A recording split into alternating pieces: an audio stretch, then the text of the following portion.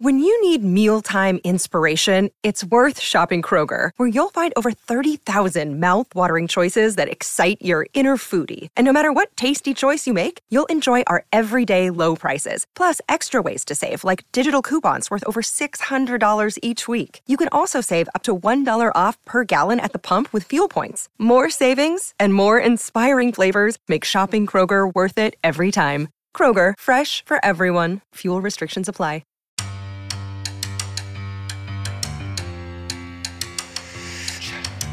Welcome to the It Avs It Is podcast, your home for everything Colorado Avalanche on the Hockey Podcast Network. Here's your hosts, Griffin Youngs and Christian Boulay. Hello, everybody. Welcome back to another edition of the It Avs It Is podcast on the Hockey Podcast Network. I'm Griffin Youngs, joined by Christian Boulay. As always, off-season, just so much fun all the time. So much stuff happening at every hour of the day. You just cannot afford to put your phone down these days. You're missing so much. Can't afford it. July 16th, the time we're recording this, it is just a crazy news day in the NHL. Just so much fun going on, and I think we put this bit on long enough. There's absolutely nothing going on. There's only so many times I can start the show with this bit that there's like a thing happening. It's like, it's probably, at this point now, I think we have to do it every show. It's become kind of like a ritual at this point. Right. I guess so. It kind of has, which is a very poetic excuse for I have no original content ever to put out there. But, at the same time, I mean, there's still things to talk about. Just nothing new. Just you have to actually put effort into coming up with topics instead of having them handed to us. It's like, man, tough life, man. Can't believe this. This is unbelievable. It truly is unbelievable. I mean, we're in that point in the off season where I'm just watching like a TV show I've probably seen 9 times already, and I'm just rewatching it for like the 10th time. It's bad when I turn on TV and there's like baseball, and I'm like, oh, good baseball, something to watch. It's even awesome because in the fall, wouldn't even blink. Dude, I watched the Gold Cup, the soccer, with the United States backup team. That's how bored I've been. And they lost to Panama in a shootout. It was actually kind of electric. I did see that. But, yeah, it's bad when I say, like, oh, Wimbledon on. That's exciting. Dude, I guess that was actually a pretty good match day. I didn't get a chance to watch it. I was out lunching my day away. Yeah. But I guess it was a good match. 4 hours and 45 minutes. I couldn't imagine sitting through that. I hope you're a huge tennis fan if you're sitting through 4 hours of it. I love how I say that, but I'm going to go golfing this weekend and probably spend like 5 hours on a course playing a game I suck at. But it's truly that point in the summer. But I'm about to spend an hour podcasting. I'm not very good at that either. Yeah, we both aren't very good at that. God forbid. But we do have some stuff we're going to talk about. We'll get to the Alex Galchenyuk stuff. But we wanted to start with. Jeez, will we ever? Yeah. I just don't think we want to open with that. No. We'll open with. We're here, aren't we? I mean, might as well. We might as well. I mean, it's a former Av. And so for those of you that didn't hear, Alex Galchenyuk, who was signed about 15 days ago by the Arizona Coyotes, had his contract terminated the other day due to a material breach, which I think is a very understatement for what actually happened. What actually happened is Alex Galchenyuk was arrested by the Scottsdale Police Department. Struck a sign in a curb, destroyed some private property. It's not that bad. Hit and run, might have been a little drunk. No one was injured or anything like that. It's when you start like threatening to kill the police officers and their families, and like you just got to make a call to Russia. It's like, no, that's pretty bad. It's just a big time yikes, bro. Yeah, just like Alex Galchenyuk. Am I right? Yeah. Oh, I see what you did there. It's a big time yikes. It makes you wonder if there's some other stuff going on outside of his personal life. Because you have to imagine, dude, the Scottsdale Police Department probably sees a lot of shit because they have all the drunk college kids going there for spring break. They have all this other stuff going on. So, like, for you to do that it's just, I know that it's handling with police is like a political subject we're not going to talk about. Like, that's just way above our pay grade, and you and I both aren't smart enough to talk about it. But you don't threaten to kill someone. I feel like most people are taught that at the beginning is like, hey, you don't threaten to kill someone. Yeah, I mean, generally, like I pull up the news article and like I read off all the context. I can't say this. I can't be saying most of Yeah. the things that Galchenyuk said. It's just kind of gross. Threatening to kill the police officer, threatening to kill his wife, and threatening to kill his daughter, threatening to make a phone call. All you gotta do is make a phone call. Okay, Gouch. And yeah, threatening to, end the officer's bloodline. Also reportedly using racial slurs with one of the officers, resisting arrest. Ugly stuff, just real ugly stuff. And the Coyotes, they wasted absolutely. This was the first time we found out about this. Was the Coyotes terminated his contract first, and that might be it for. Oh yeah, that's NHL. it.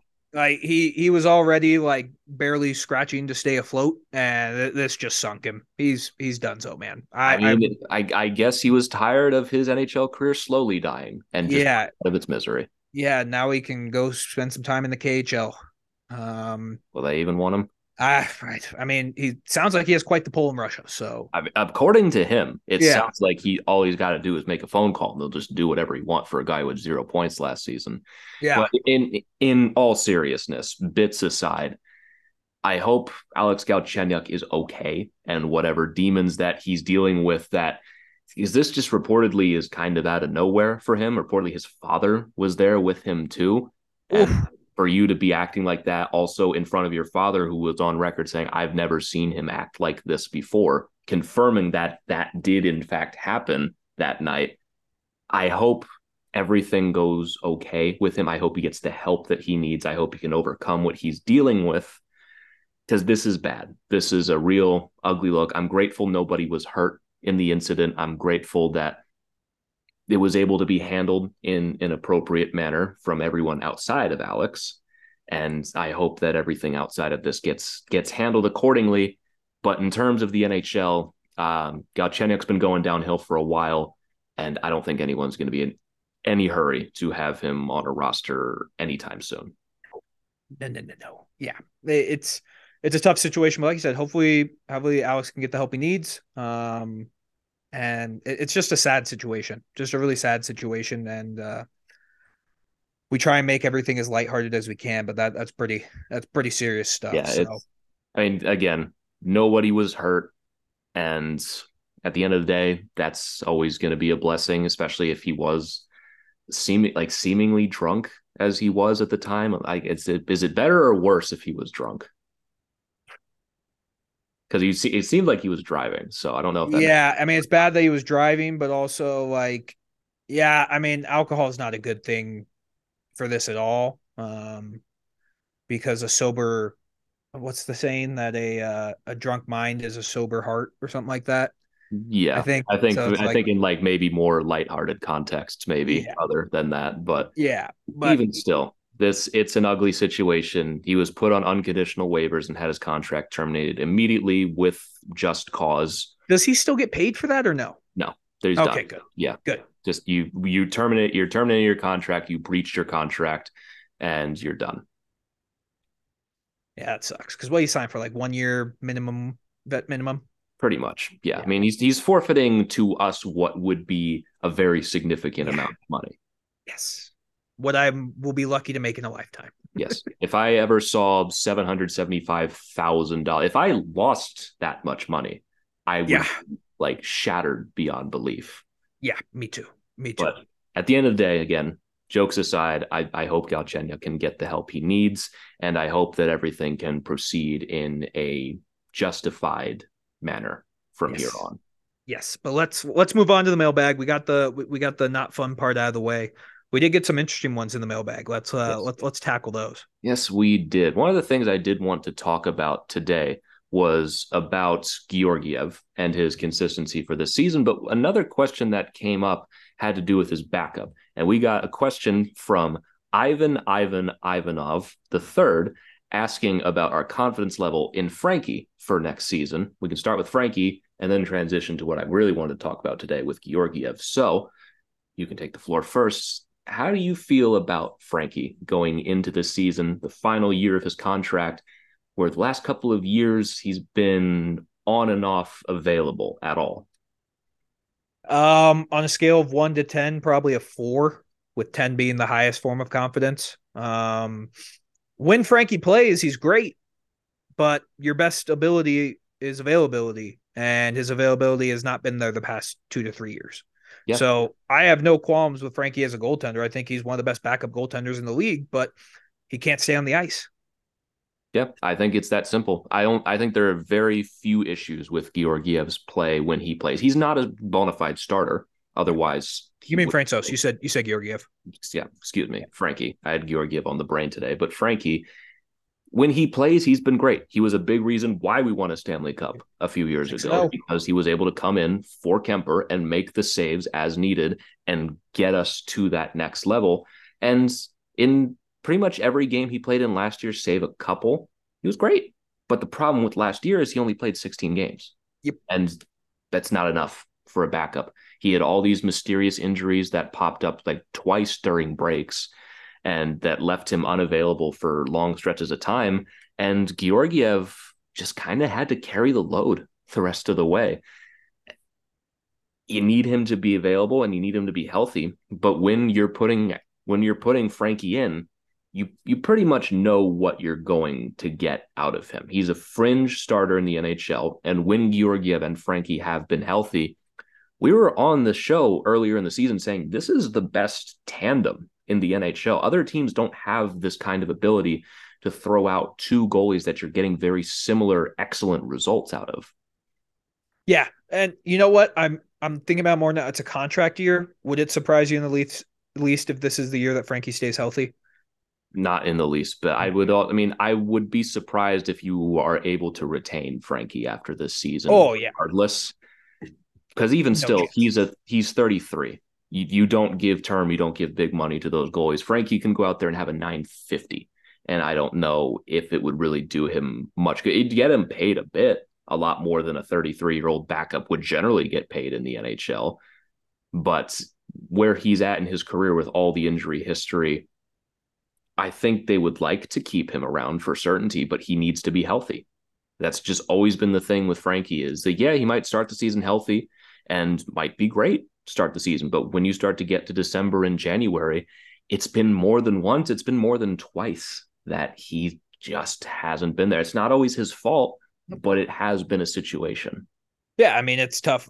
You're asking a human body to stretch a ridiculous amount of times. Like, no wonder the hips give out when you're a goalie, especially with the way that the butterfly goes now. But if he can stay healthy, it would not shock me in the least if he's the best backup goaltender in the league. It really wouldn't surprise me. I think an ideal world is that Georgiev plays 55 games and Frankie plays, what is that? I'm trying to do math in my head, 27? Yeah, around that 27-ish games, around the 30 range is generally what you want Frankie to be playing in a season. And you look at his numbers in the regular season, he's had 3 full regular seasons generally. He played 34 games in 1920. He was a 923. Then he missed all of pretty much the next season after that. But then he comes back and is a 916 the year they win the Stanley Cup in the regular season in 21 games, and was a 906 in the playoffs. Was an 892 in the playoffs the year before when he got hurt. But he fast forward to last season, he was a 915, but it was in 16 games. And there was a game or two where he was not phenomenal. But for a backup goalie, he gave you everything he could. But every caveat to this conversation is going to be when he was there. Yep. That's the biggest thing. Like, we know what Frankie can do when he's on the ice. We just need to make sure the dude stays healthy. Because if he stays healthy, I think he's going to have a very good year and play 27, 30 games. Yeah. I mean, we've just seen goalies come into Colorado and just perform well. You can say it's Frankie benefiting from the system. But at the end of the day, your goalie needs to be able to stop the puck. And Frankie, at the end of the day, is just able to do that. He stops pucks for you. Well, and the Avs don't have anyone else on the roster, I think, right now who's a better backup goalie. Like, you don't think Usananen's there. Is Kincaid still signed? Or is he a free agent? I'm pretty sure we still have him, but I am totally blanking on that right now. Yeah. Like, I don't think we've signed him again. Yeah, I don't think we did either. So, I mean, you're looking at Usanenen as your third goalie. Like, the Avs, you need Frankie to be healthy because while Georgiev was great last year and he played 62 games, I think is what we said he played last year. 62 games, yeah. Yeah. That's not sustainable. It's just not. In today's NHL, it's not sustainable. So, I mean, unless you're Connor Hellebuck or Andrei Vasilevsky, those are the only ones. Yeah. Even then, you don't want those guys playing as many games. I mean, the biggest cautionary tale I'm always going to point to is UC Saros. On the year we beat Nashville and won the Cup, Saros was excellent going into the final stretch of the season, gets hurt in the last week, and it's big save Dave going up against the Avs in game 1 and gives up like 1 million goals. And then it has to be poor Connor Ingram who has to come in after that and does great for one game and has to just get destroyed after that. Yeah.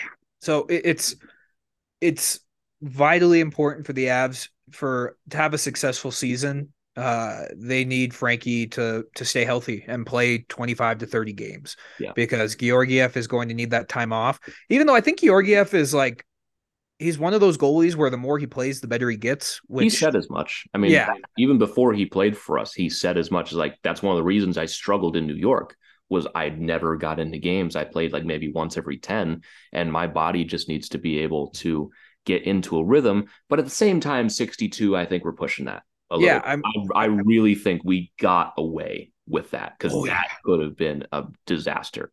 Yeah. And you go to the playoffs, I think there also might have been a little fatigue for Georgiev in there. Not that he was bad against Seattle. He also wasn't perfect. He was okay in that series. Far from the reason we lost. But I also think that might have helped a little bit if he didn't just play a 62-game regular season going up against a Seattle team whose entire game plan is to exhaust you. Yeah. It wasn't great. And I mean, for like Georgiev next season, it's looking at 3 out of every 4 games. If he starts, I think that still may even be pushing it, but 3 or 4, it sounds like that's where he's at, but he needs that 4th night off without a doubt. Right. And you start to look at their analytics and dig into some of their stats. Georgiev last season was 21.9 goals save above expected. He was absolutely brilliant. Frankie was minus 0.6, which is, when 16 games, it's not a huge sample size. That can always go up or go down again. But you look at everything else, generally he was fine as a backup goalie. There wasn't really a need for the Avs to go out and address it, especially since you're paying Frankie $2 million right now. And if he truly is hurt again this season or is just not very good, it's not going to be the end of the world to somehow get out of that and bring in another backup. It's not ideal by any stretch of the imagination. But again, I think you do have to take the chance on there's not going to be 2 freak injuries that happen off of the ice for Frankie this year. And when you had that tandem together, they were great. And that's why I don't think the Avs made any big changes to the goaltender because they know that if this is healthy, it's going to be one of the best tandems in the league. And I think that they're expecting Frankie to be healthy. He's had some bad luck in 2 of the past 3 years. Hopefully he gets some luck to go on his side and he can stay healthy all year because the backup goaltender is a very important role to a hockey team. And if they're solid, you usually see that team go out. Goaltending depth is huge. Look at what Vegas just did. They literally used 5 goalies this year. Yeah. You got to be able to have a system that works with goalies, and you have to have guys be ready at all times. I mean, you don't think about how important a backup goalie is until you don't have one. I mean, go back to 2 seasons ago, or I guess 3 seasons ago at this point. Geez, the shortened season where it was just Grubauer basically. And then Devin Dubnyk, baby. Yeah, Devin Dubnyk and Hunter Miska. That was a topic of debate the entire season. I can't imagine, if you were on the show at that point, that's probably all we would talk about because it's all I talked about generally that year. Yeah, and we saw what happened. I mean, Grubauer just died in the second round. He was exhausted. He was bad in that second round. So it's much needed. Oh man, I can't believe Hunter Miska, man. That poor guy got bullied so much online. I felt bad about that. Oh man, that was a time, wasn't it? I saw him play live when I went to Arizona to watch a couple games, and the Avs were up 3-0 with 2 minutes left in the game. That's the first thing I think about when it comes to Hunter Miska is the game. They had a healthy lead. Yeah, it was 3-0 with 2 minutes left. and he let in like 2 horrible shots with under 2 minutes left, and you're like, oh my God, this is gonna happen. So, and by the grace of God, they held on. Yeah. But it was It got just sketched for a second. he had a great game until 2 minutes ago. Yeah. And that's all anyone can remember now. Could have been a huge confidence builder for him. Yeah, and I think that's kind of where he went downhill after that, because he was never really the same. And then Devin Dubnyk came in. He played one game against the Blues. I remember that, and we won. And I was like, fuck yeah, Devin Dubnyk. Yeah, he won. He won. I think it was like right after we traded for him. Because I don't remember like Devin Dubnyk games in particular, but I think there was one where I was just like, I think it was it Vegas late in the season? It might have been. I think he just like choked a game against the Golden Knights late in the season. And I was like, fuck this. I think it might have been when Grubauer had COVID. That might be exactly it. Because like I was very lukewarm on Dubnyk when we got him, because I didn't like him. Blame me however much you want. I didn't like Devin Dubnyk, but I was willing to put it aside if he was good. And he just had a game, and I came on here, was like, fuck this. I'm so done. I'm not pretending to like this guy anymore. Yeah. Yeah, he struggled. I think he retired right after that. Now he works for NHL Network. Yeah. Well, who's going to sign him? Who's going to sign him after that? Yeah, good gig. But that's where the Avs need Georgiev and Francouz to be solid. It's if we go into the next point with Alexander Georgiev, he was fantastic last year. We've talked about it. He surpassed all of our expectations, but now we have to go into it. Can he repeat what he did last year? I think what he did last year is repeatable. I don't think there was he wasn't like Igor Shesterkin good 2 years ago, where it was like he was like a 940 and like that's just not sustainable. He was finished with what, like a 912 is what he finished with? He finished with a 919 in 62 games. I think that's pretty sustainable for him. I think it is as well. But the thing that I liked about Georgiev last season was not like he put up these incredible 963 games, because it felt like Kemper had those every now and again. It was like how consistently he was in the 920s and in the 930s. And if he dipped, it was a 909. It was always in that same range. You knew what you were getting from Georgiev every single night, which makes me feel more confident that you're not going to get a massive drop off from him this season.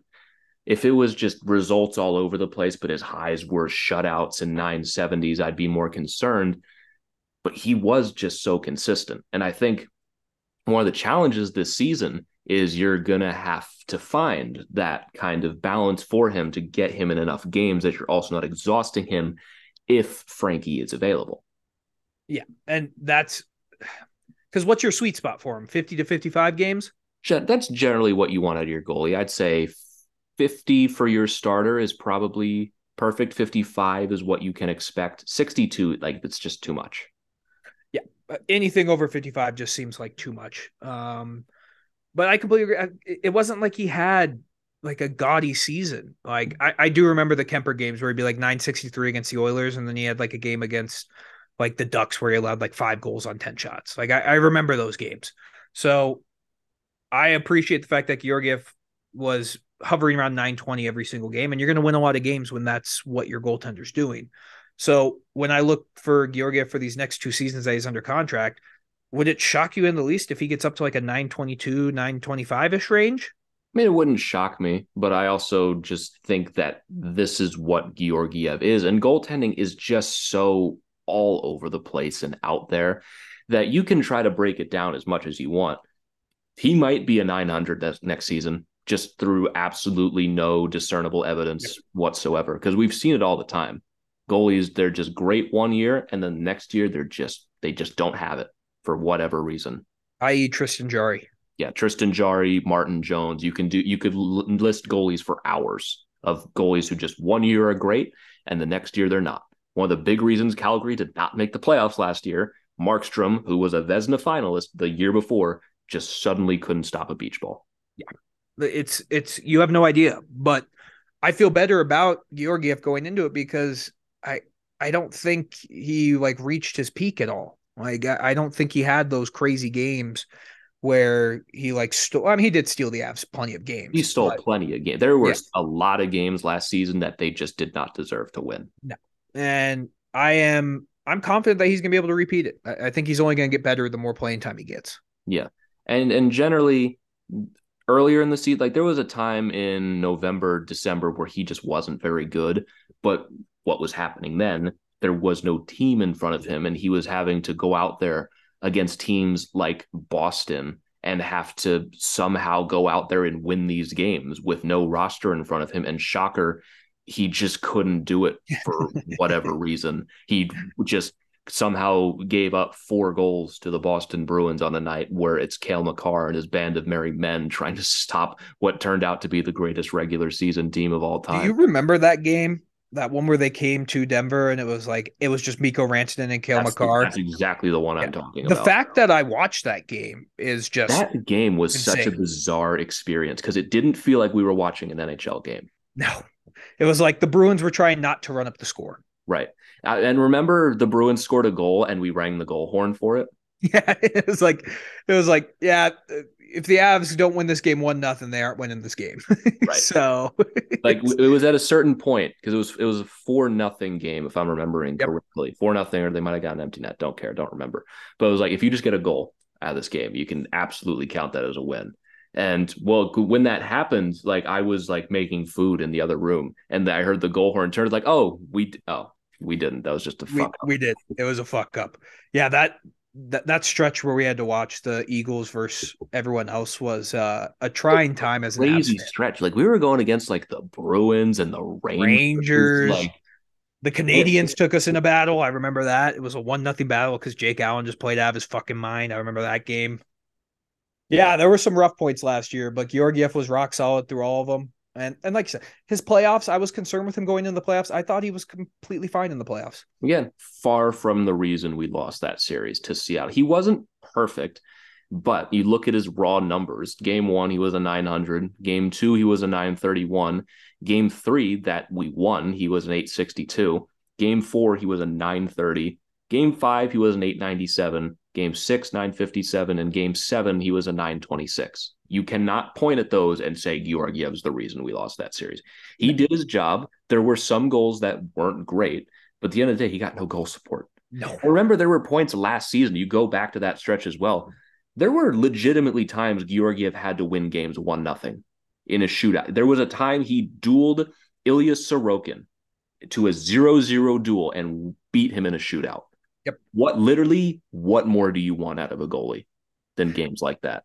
Yeah, and he did those things. It's just, can he repeat it? I think so. Yeah, I think he can. I think he will. But there's always the possibility at the end of the day that goaltending is just weird and stupid and is the most unpredictable position in sports. You always have to be open to that possibility. But if that's the case, does that sink this team? Let's say he's a 908 next season. How much is that going to sink us? How healthy are we going to be? Because if it's last season, that legitimately could push us out of the playoffs. Correct. But if we're healthy, I mean, we won a Stanley Cup with a goalie at a 906. Right. So not the same team anymore. Not the same team, but yeah, I mean that's really, if he can stay 915, 920ish, then we should be good. Yeah. I mean, Georgiev last season, if he is like a 900. We're not making the playoffs. No. We aren't even coming close to winning the division. No. We'd be, if we got destroyed by Vegas in round 1 as a second wild card, we'd look at that as a successful season. Yeah, absolutely. Absolutely. But the tones change because we actually have a goaltender for 2 more years. Yeah. So that's always the thing with goaltending is just you just never know sometimes. But I feel like the Avs, when it comes to goaltending, you feel pretty good about what they've been doing. Yeah. Like they seem to have that analytic and the scouting department on point because they've got 2 good ones who are just cast-offs.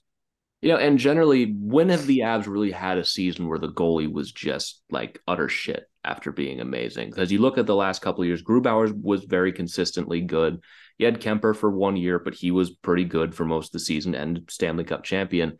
And now you have Georgiev, who you identified as being undervalued in New York, comes here, fits with the system great. All evidence suggests everything is going to be fine. Based on past results with this team with other goalies, it suggests everything's going to be fine, right?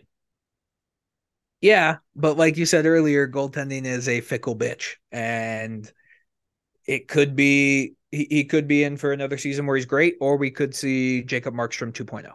Right. But even still, like I have full confidence I in do too. Georgiev. I feel really good. It's weird going into the season with confidence in the goalie. Right, because usually we don't. Like right. ever since Grubauer, we've just had massive questions in net, and somehow filled the gap for 1 year with Darcy Kemper, and have somehow managed to fill this hole for 3 years with Alex Georgiev. Yeah. Do you still think I'm in the mind that not re-signing Kemper was the right thing to do? But you watched a lot of Kemper last year. He didn't play terrible last year. I thought he was pretty solid with the Avs. People really think Kemper sucked last year. He didn't. He was fine. The team in front of him was legitimately terrible. Yeah. And he still put up decent numbers. Was he perfect? No. But he was fine last year. He was far from the reason the Caps were as much of a shit show as they were last year. You give him a revamped, healthy team, he's fine. He's not going to win a Vezina, but should the Avs have signed that contract? No. No. He got what, 5.5? He got, where are they even on here? I just want to make sure I get it right. He got 5.25 for 5 seasons, and he's also 33 right now.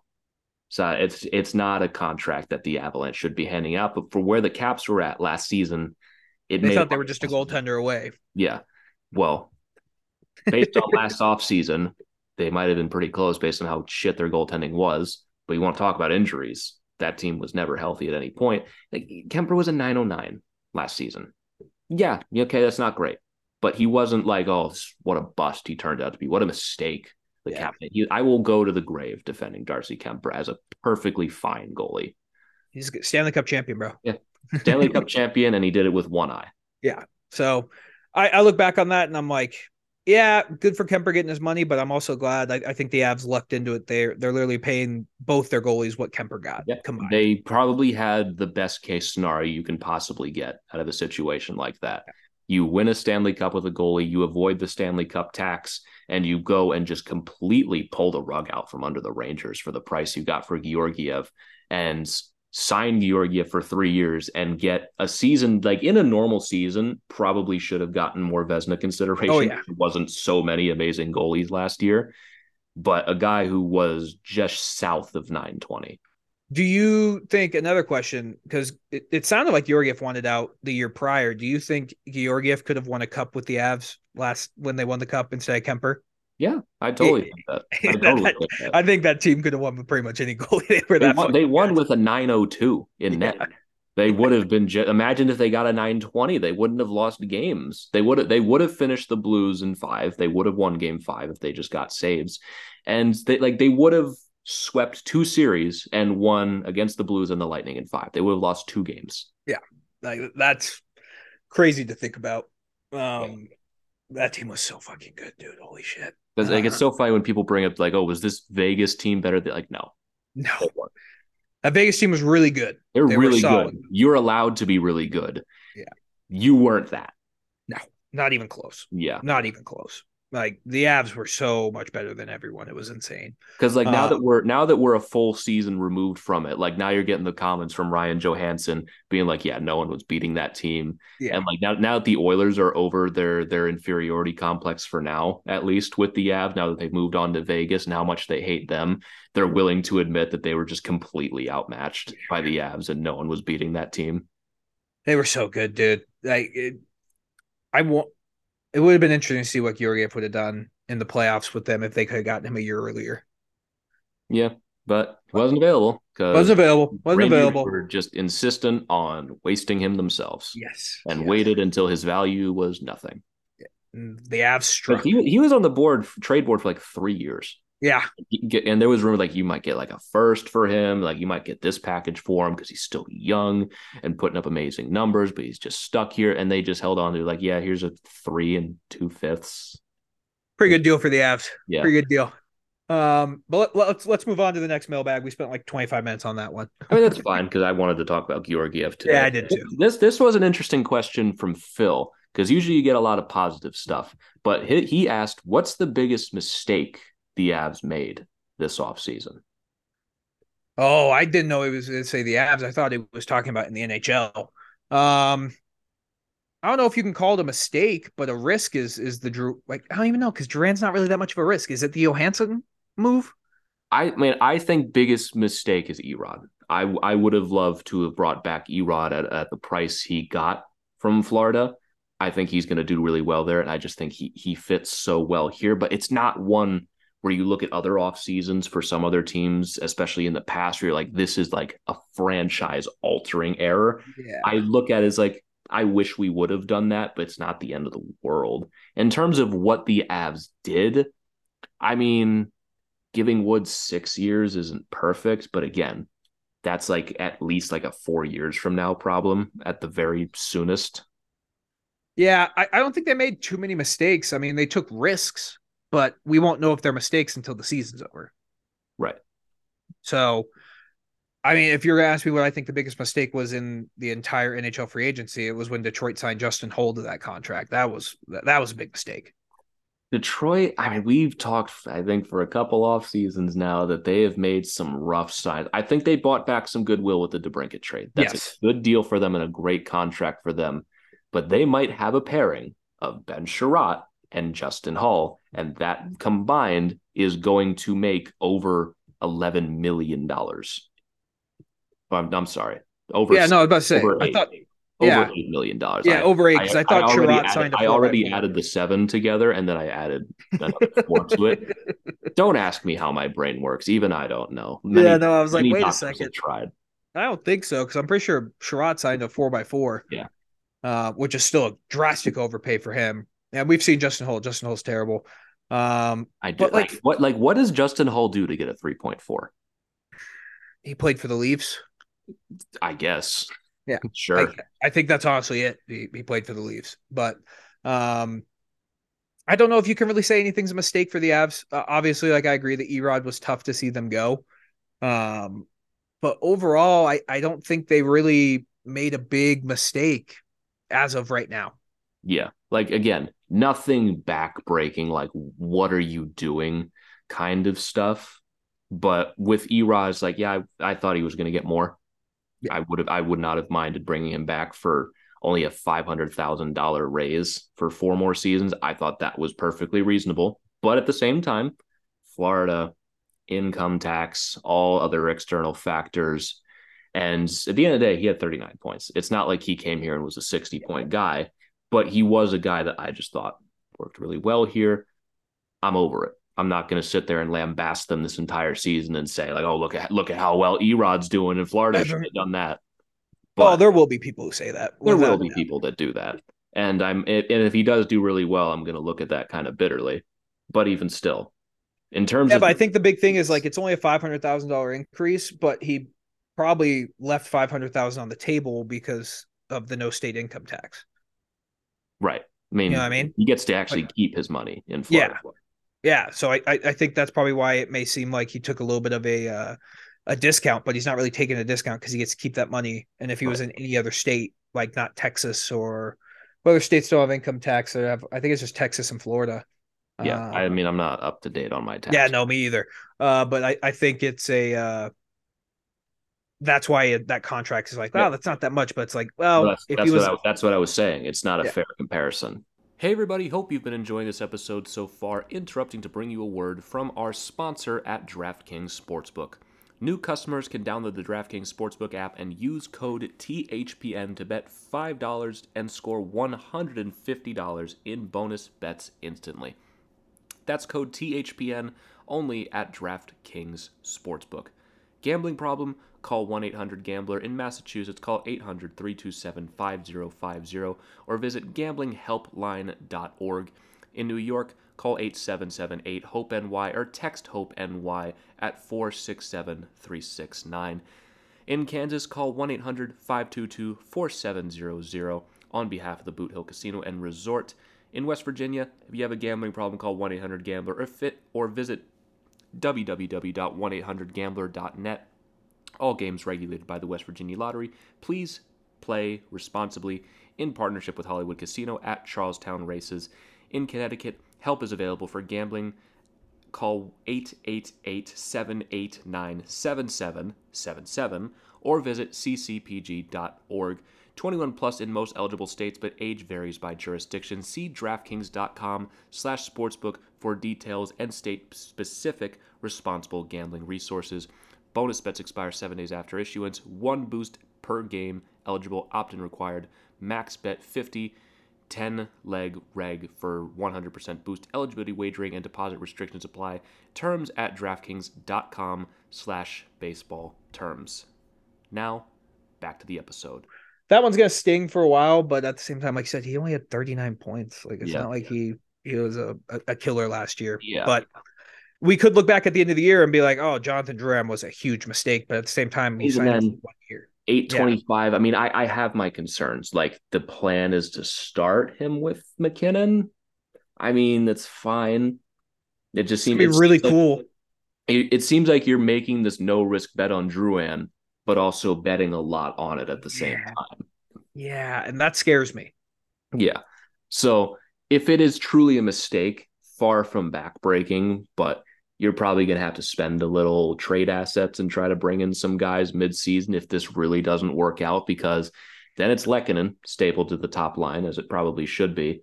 And then if Drouin really doesn't work, who's the other option in the top 6? Like you got to probably put Colton or Miles Wood up there and then Drouin down to 3. I mean, I think that's exactly what it is, if that's the case. So I think Drouin, out of the 3 players we acquired, would you say he has more skill than Johansson? He potentially does. Yeah. I mean, it's we're just going to have to see, but that can lead us right into our next mailbag question from ? Asking, what's the backup plan if Drouin just isn't good anymore?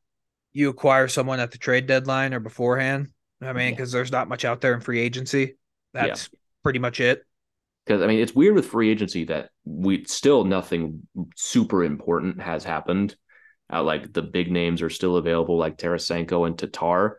But in terms of the backup plan, if Drouin isn't good anymore, I think we're kind of already talking about it. I mean, if Drouin really can't work in the top 6, do you put Colton up there or do you put Wood up there? That's tough. I'd lean more towards Colton because I think he has more of an offensive mindset, but it would not shock me the least if Miles Wood gets the call. Yeah. I mean, Miles Wood, he skates well. He's going to bring some beef up there. Yeah. You guys not take penalties when you're playing in the top 6, though, and I just don't think there's a lot of high-end offensive ability to potentially be playing with Mikko Rantanen on that second line. Or I think Colton's a little bit better offensively. Yeah, I think Colton just has more upside to be able to do that, but then you're opening up a hole at your 3C, and then who's that going to be? Because then we still don't have a 4C right now, and you're planning Colton to be. That's what I mean with like it seems like there's a lot of the plan that hinges on Jonathan Drouin going back with Nathan McKinnon and winding the clock back to when they were 18. That'd be really cool if we could get an 18-year-old Nathan McKinnon again. That would be sick. It'd be really awesome. Cool. But it is, I'm hopeful with Drouin just for the fact that this will be the first time in like 5 years that he's going to play meaningful hockey. So maybe that gets his juices flowing, a competitive training camp.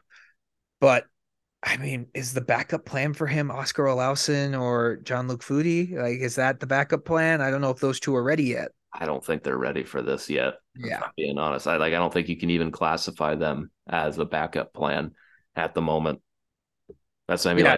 I like the Drouin signing and a big fan of it at the time.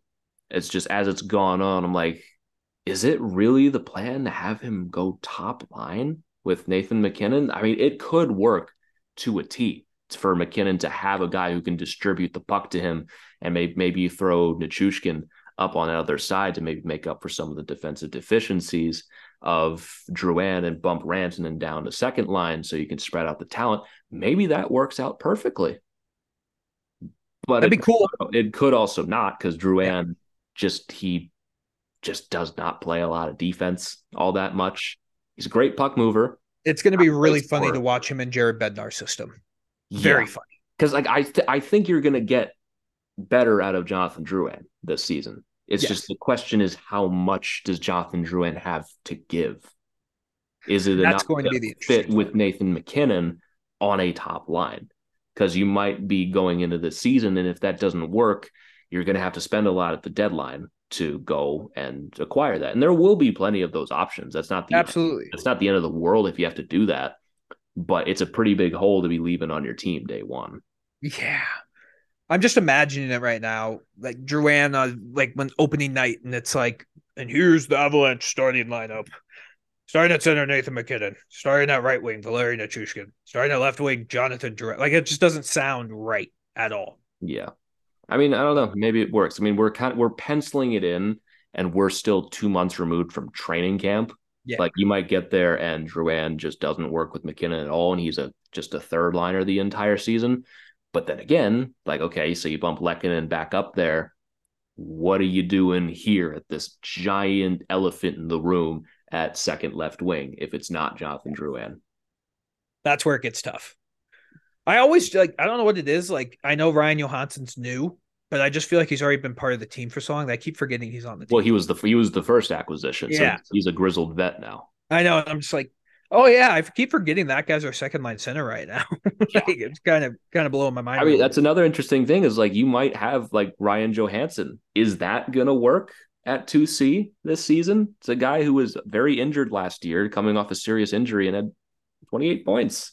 Yeah, there's a question there as well. Is like, can he bring his game back to that level? He was a guy who had 63 points the season before, when just everything was up in Nashville back in 21-22 in 79 games, and took a massive dip this season. What Ryan Johansson are you going to get? And, like, let's say you have a second line of Drouin, Johansson, and Rantanen. Like, that sounds good on paper. It does on paper, but it doesn't always work out that way. Yep. It's the Avs just need these guys to work out, because we saw what happened. Nathan MacKinnon and Mikko Rantanen can only do so much for an offense. Yeah. Like, they're going to be electric. And so much for them is still a lot. Yeah. They can still do a lot by themselves. They won a division. Yeah, single-handedly win a division, both get 100 points, and have Rantanen become like the highest goal scorer in Avs history, basically, with his crazy season. And MacKinnon, if he was healthy, would have easily hit like 120 points. They can do a lot by themselves, but just imagine how good the team can be if you have other people pulling their weight. That'd be great. We would have been talking about probably another Western Conference Finals appearance if that was the case. We still might have almost done that if in Game 7 you just got a couple bounces your way. Yeah.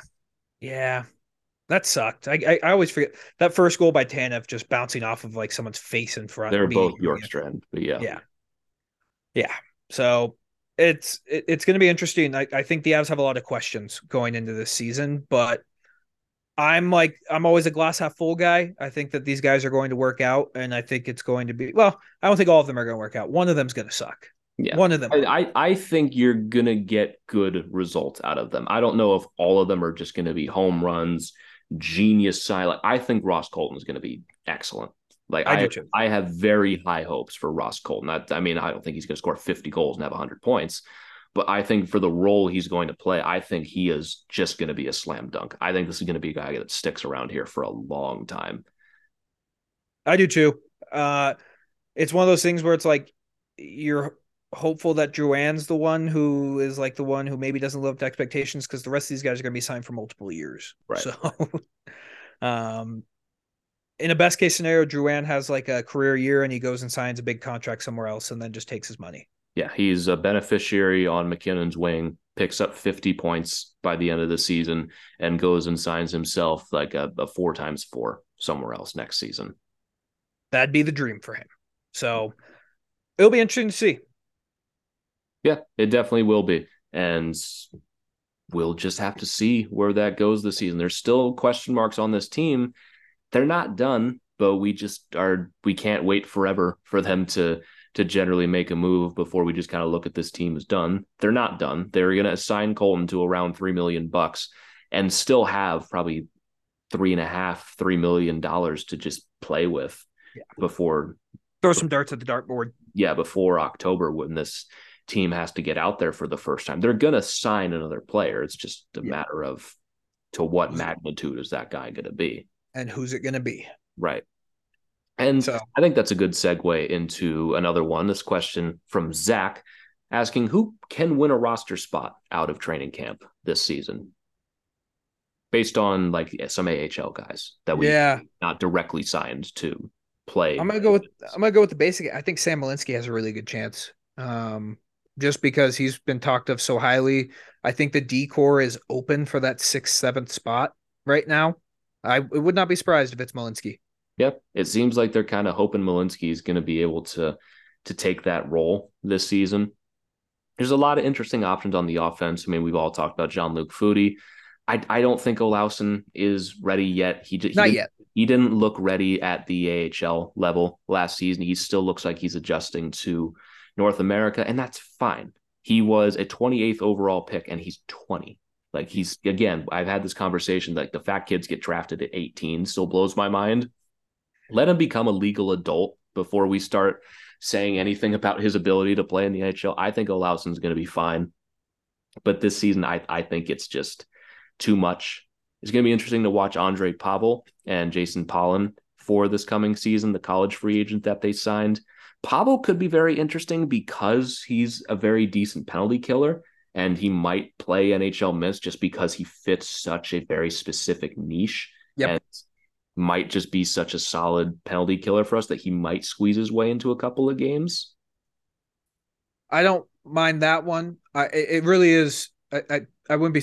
I don't see like any of our like touted prospects. I think it's gonna be those college free agent guys that are going to get there if there's anyone. Yeah, like the cheat codes that you signed last season to just get that are already like 23, 24 years old. You forego the entire development process essentially and just sign guys that are like loosely ready for men's hockey. Yeah. I think Malinsky has the best shot just because I feel like that's the only one I've heard them talk about is Malinsky. Yeah, Malinsky's also the oldest. And he's what, 25, 26? 25. We talked about that, but that's crazy to stay in college till you're 25. That's crazy. Yeah. Probably fun, but crazy. Yeah.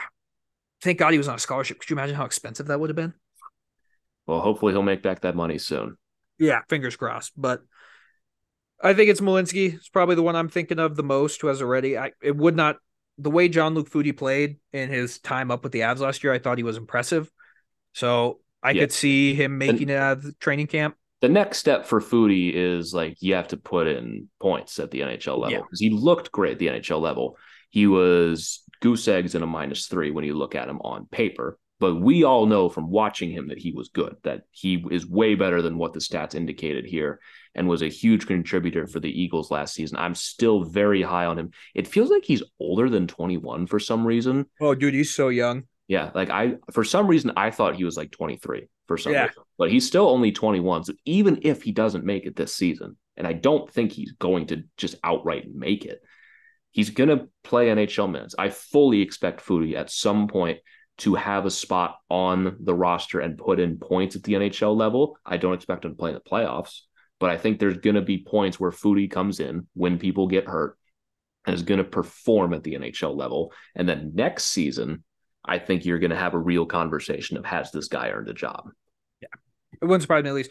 I remember because Foudy was a 3rd round draft pick and they drafted him and he was the younger side of 18. Like he had just turned 18 before his draft. Yeah. He turned 18 in May before he got drafted. Yeah.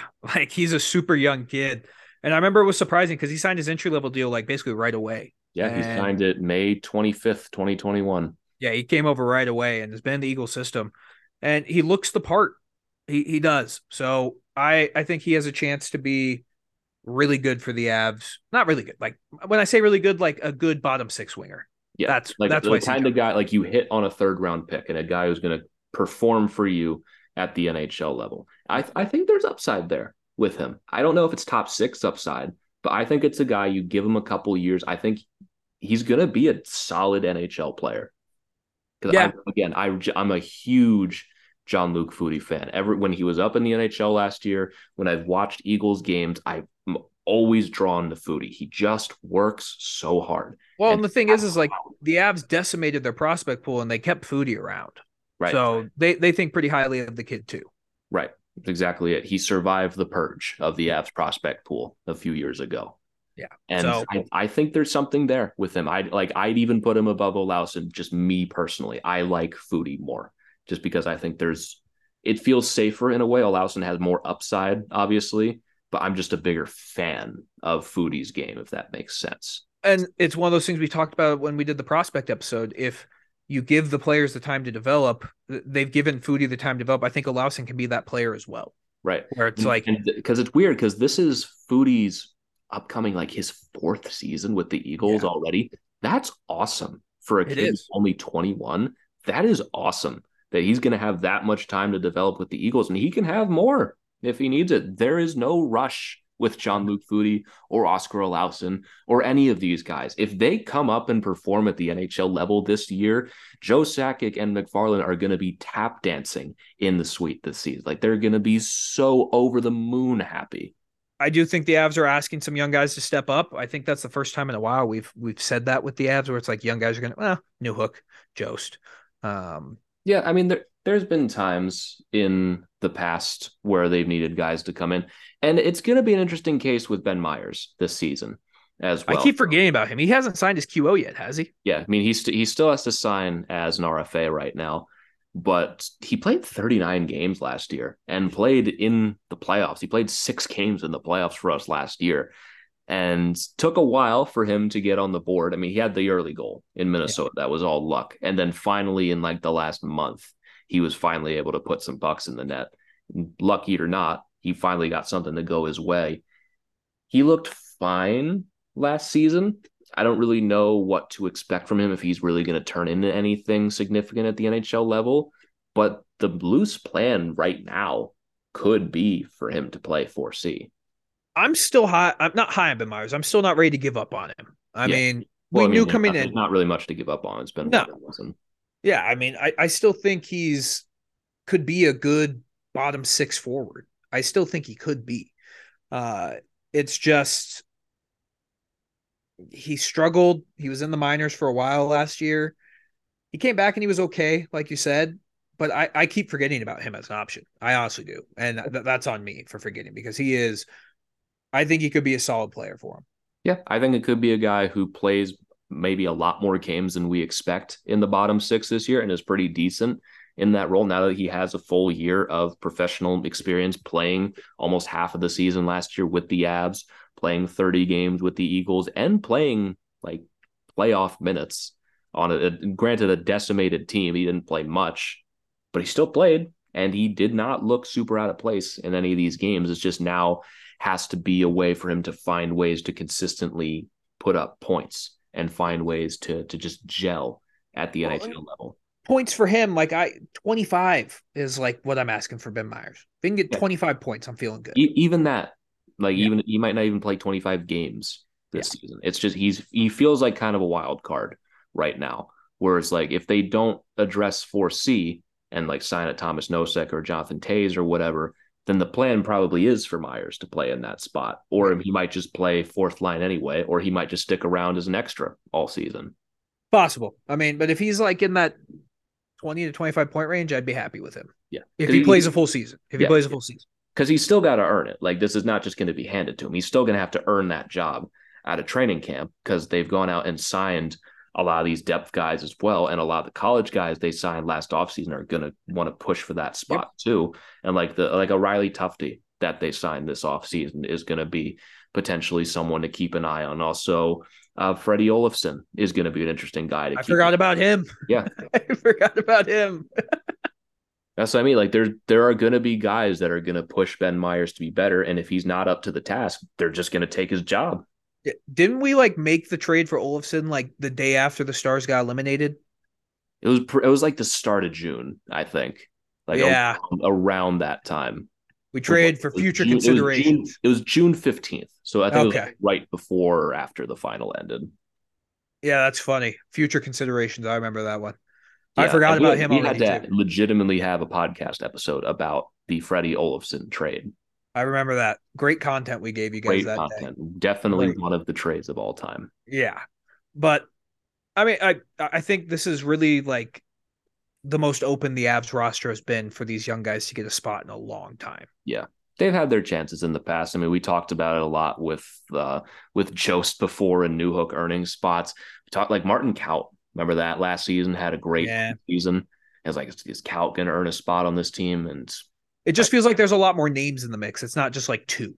Yeah, Like it's not just like two this time. It's like, is Shane Bowers finally going to earn his chance at the NHL level?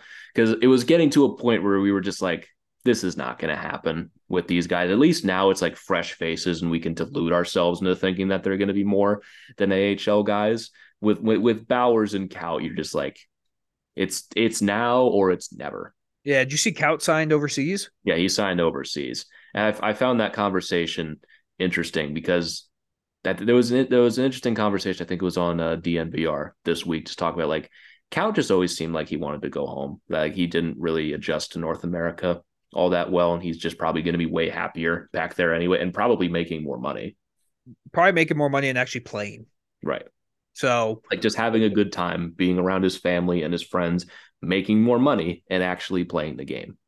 Yeah, it's one of those things too. Like it is crazy to think that you're asking like 18 and 19-year-olds just move to another continent. Right. Like, hey, come over here to America where you probably don't speak that good of English and it's totally different than your hometown. And we'll pay you millions of dollars to do it, so you'll do it. But that's a lot to ask of a kid. Yeah. And he looked back at that draft and everything back in 2018. He was a 16th overall pick. Right after him was Ty Smith, who is okay at the NHL level and has kind of been thrown around a lot. In 2018 was just not a great draft. Like, and right after that was Merkley at 21st overall, who did not get qualified by the Avs and is currently unsigned also. Crazy how fast that guy has just completely fallen off the books. I mean, you really get past like the top of that draft. It's kind of just Keandre Miller right after, at least in the first round, and then Rasmus Sandin. Keandre Miller was what, 20? He was 22. 22. The Rangers. And then Sandin was 29. Yeah, Sandin's solid. But yeah, that 2018 draft was not great. Yeah. Not great. Yeah, so, it's 2018. I mean, the Hurricanes got Drury in the second round. Like, I'm just trying to, like, Faravari went second round. Dursey. It's great radio, I know. But, yeah, no, I mean, there's not that many in 2018. Yeah, there's like, it was just okay. Just a very okay draft. And at the top, you had Dahlin, who is going to probably win the Norris next year. Could very well. Did he ever sign that $10 million contract? Was that not yet? Was that ever official? I don't think so. Not yet. Because like I had it in my head that like that was done, and then when I checked, I was confused as to why it still said Dahlin was an RFA. Because I thought that was just done. I thought they signed that. Yeah, they might have. I don't know. I don't think it's official yet, though. It's not. See, because I was confused because I thought he was an RFA, but he's not until next year. So he's still making $6 million. Making $6 million? He's making $6 million this coming season. And then, pretty good deal. Then he will be an RFA. I thought he was an RFA now. That's why I was confused. I was like, wait, he didn't sign it. Why is no one making a big deal about this? Dahlin's still unsigned and no one. I was wrong because I'm dumb. But you know what? It's fine. That's a story for us on the show, is us being dumb. So we can live with that. But yeah, I mean, Dahlin is going to be interesting. Do you know what I saw today? Was there any other mailbags before I do this? That was the last mailbag that we got sent for today. Okay. The Avs Cup favorite odds, they fell pretty significantly.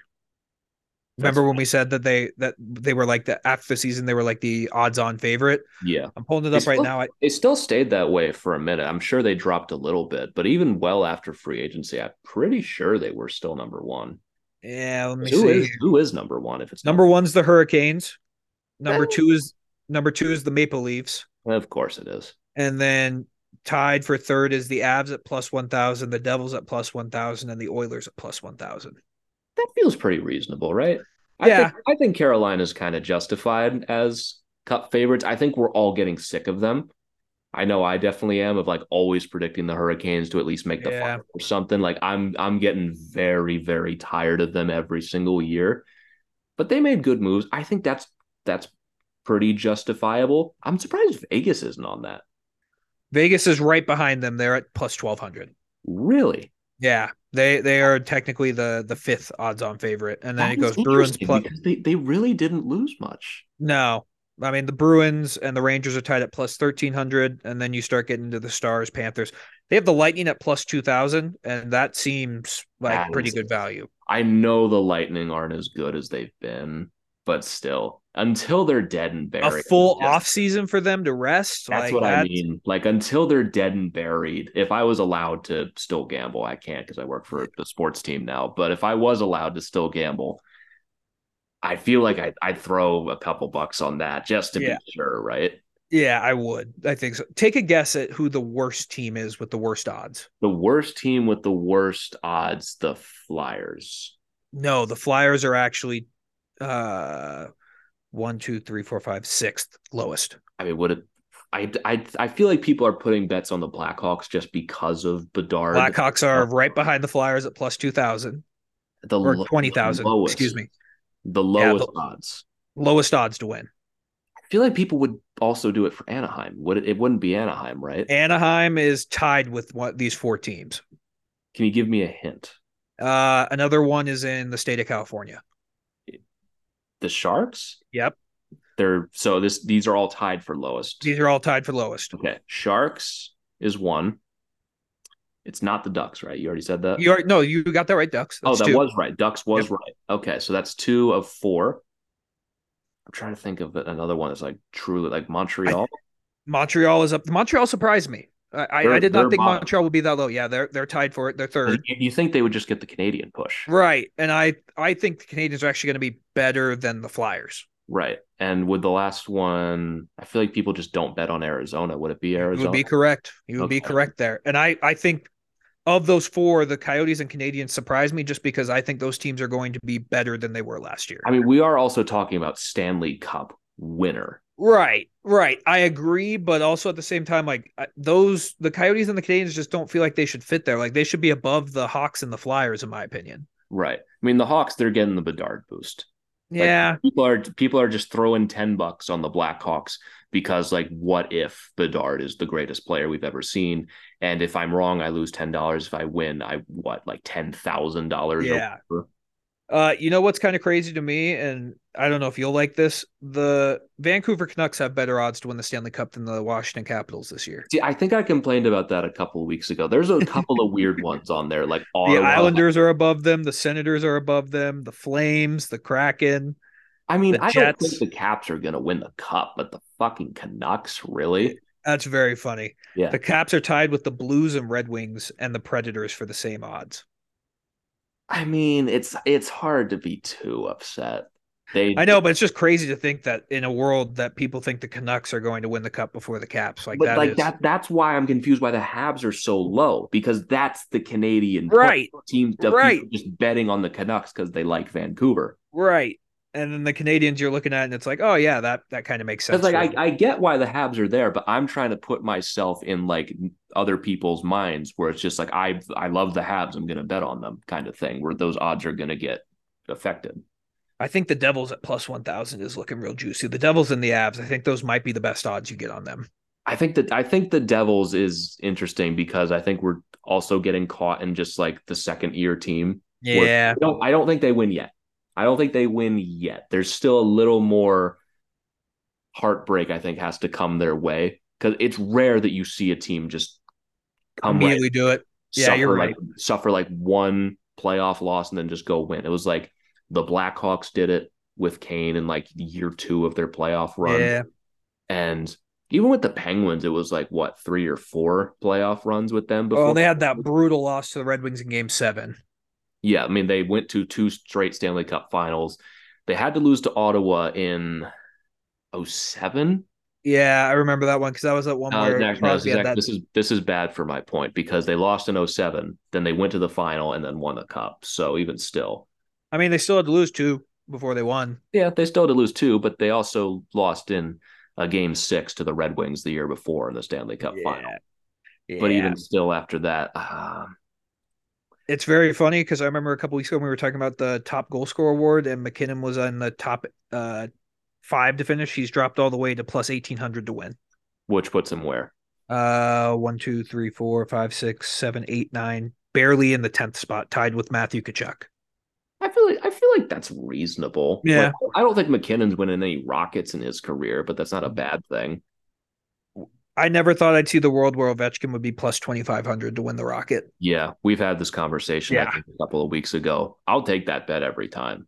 Hey, absolutely. Even if Ovi's 45, I will always bet on him to win the Rocket.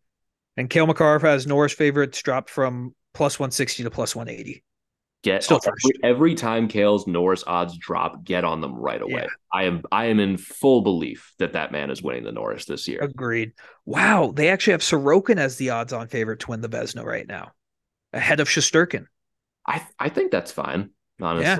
I mean, if Ullmark did not have the season he had last year, Sorokin probably would have been the runaway winner. Yeah. All right, this really pisses me off. Somehow Philip Gustafson has better odds to win the Vezina than Alexander Georgiev. What? Yeah. Gustafson's at plus 2,000 and Georgiev is at plus 2,500. That's just free money. Like that is legitimately just free money on Georgiev. And Vasilevsky's plus 800. I don't know who's making these, but how the fuck is Gustafson ranked above Georgiev? Why is Gustafson on this list at all? I mean, Tristan Jarry's on this list, to be fair. So is Sergei Bobrovsky. They have the third stringer for the Hurricanes, Kochetkov. They have Kochetkov on here? Seriously? Yeah. He's tied for the same odds with Freddie. With Freddie. Yeah. And they don't see the paradox with that. No. And then they have interesting. They have Schmid on here ahead of Vanacek. Okay.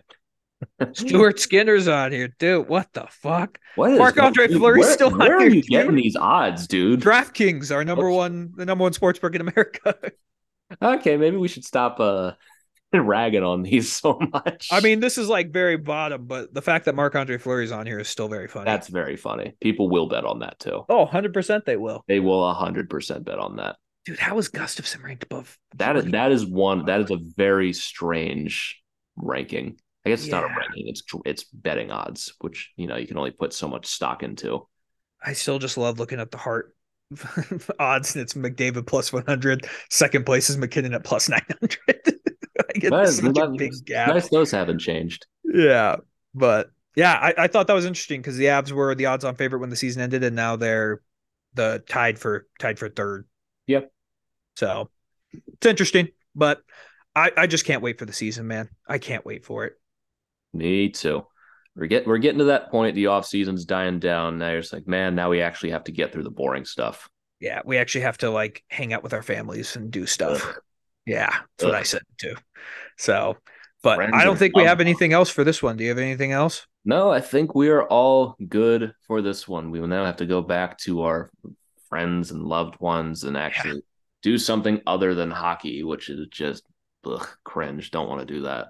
Yeah, exactly. But anyway, thank you all so very much for tuning in to another edition of the Tell It Avs It Is podcast on the Hockey Podcast Network. Use promo code Tell It Avs It Is on SeatGeek for $20 off your first order of $50 or more. If you want to follow us on Twitter, you can follow me at GYoungsNHL. You can follow Christian at Christian_Belay. And you can follow the show at Tell It Avs It Is. But again, thank you all so very much for tuning in, and we will catch you all next time. But until then, let's go Avs.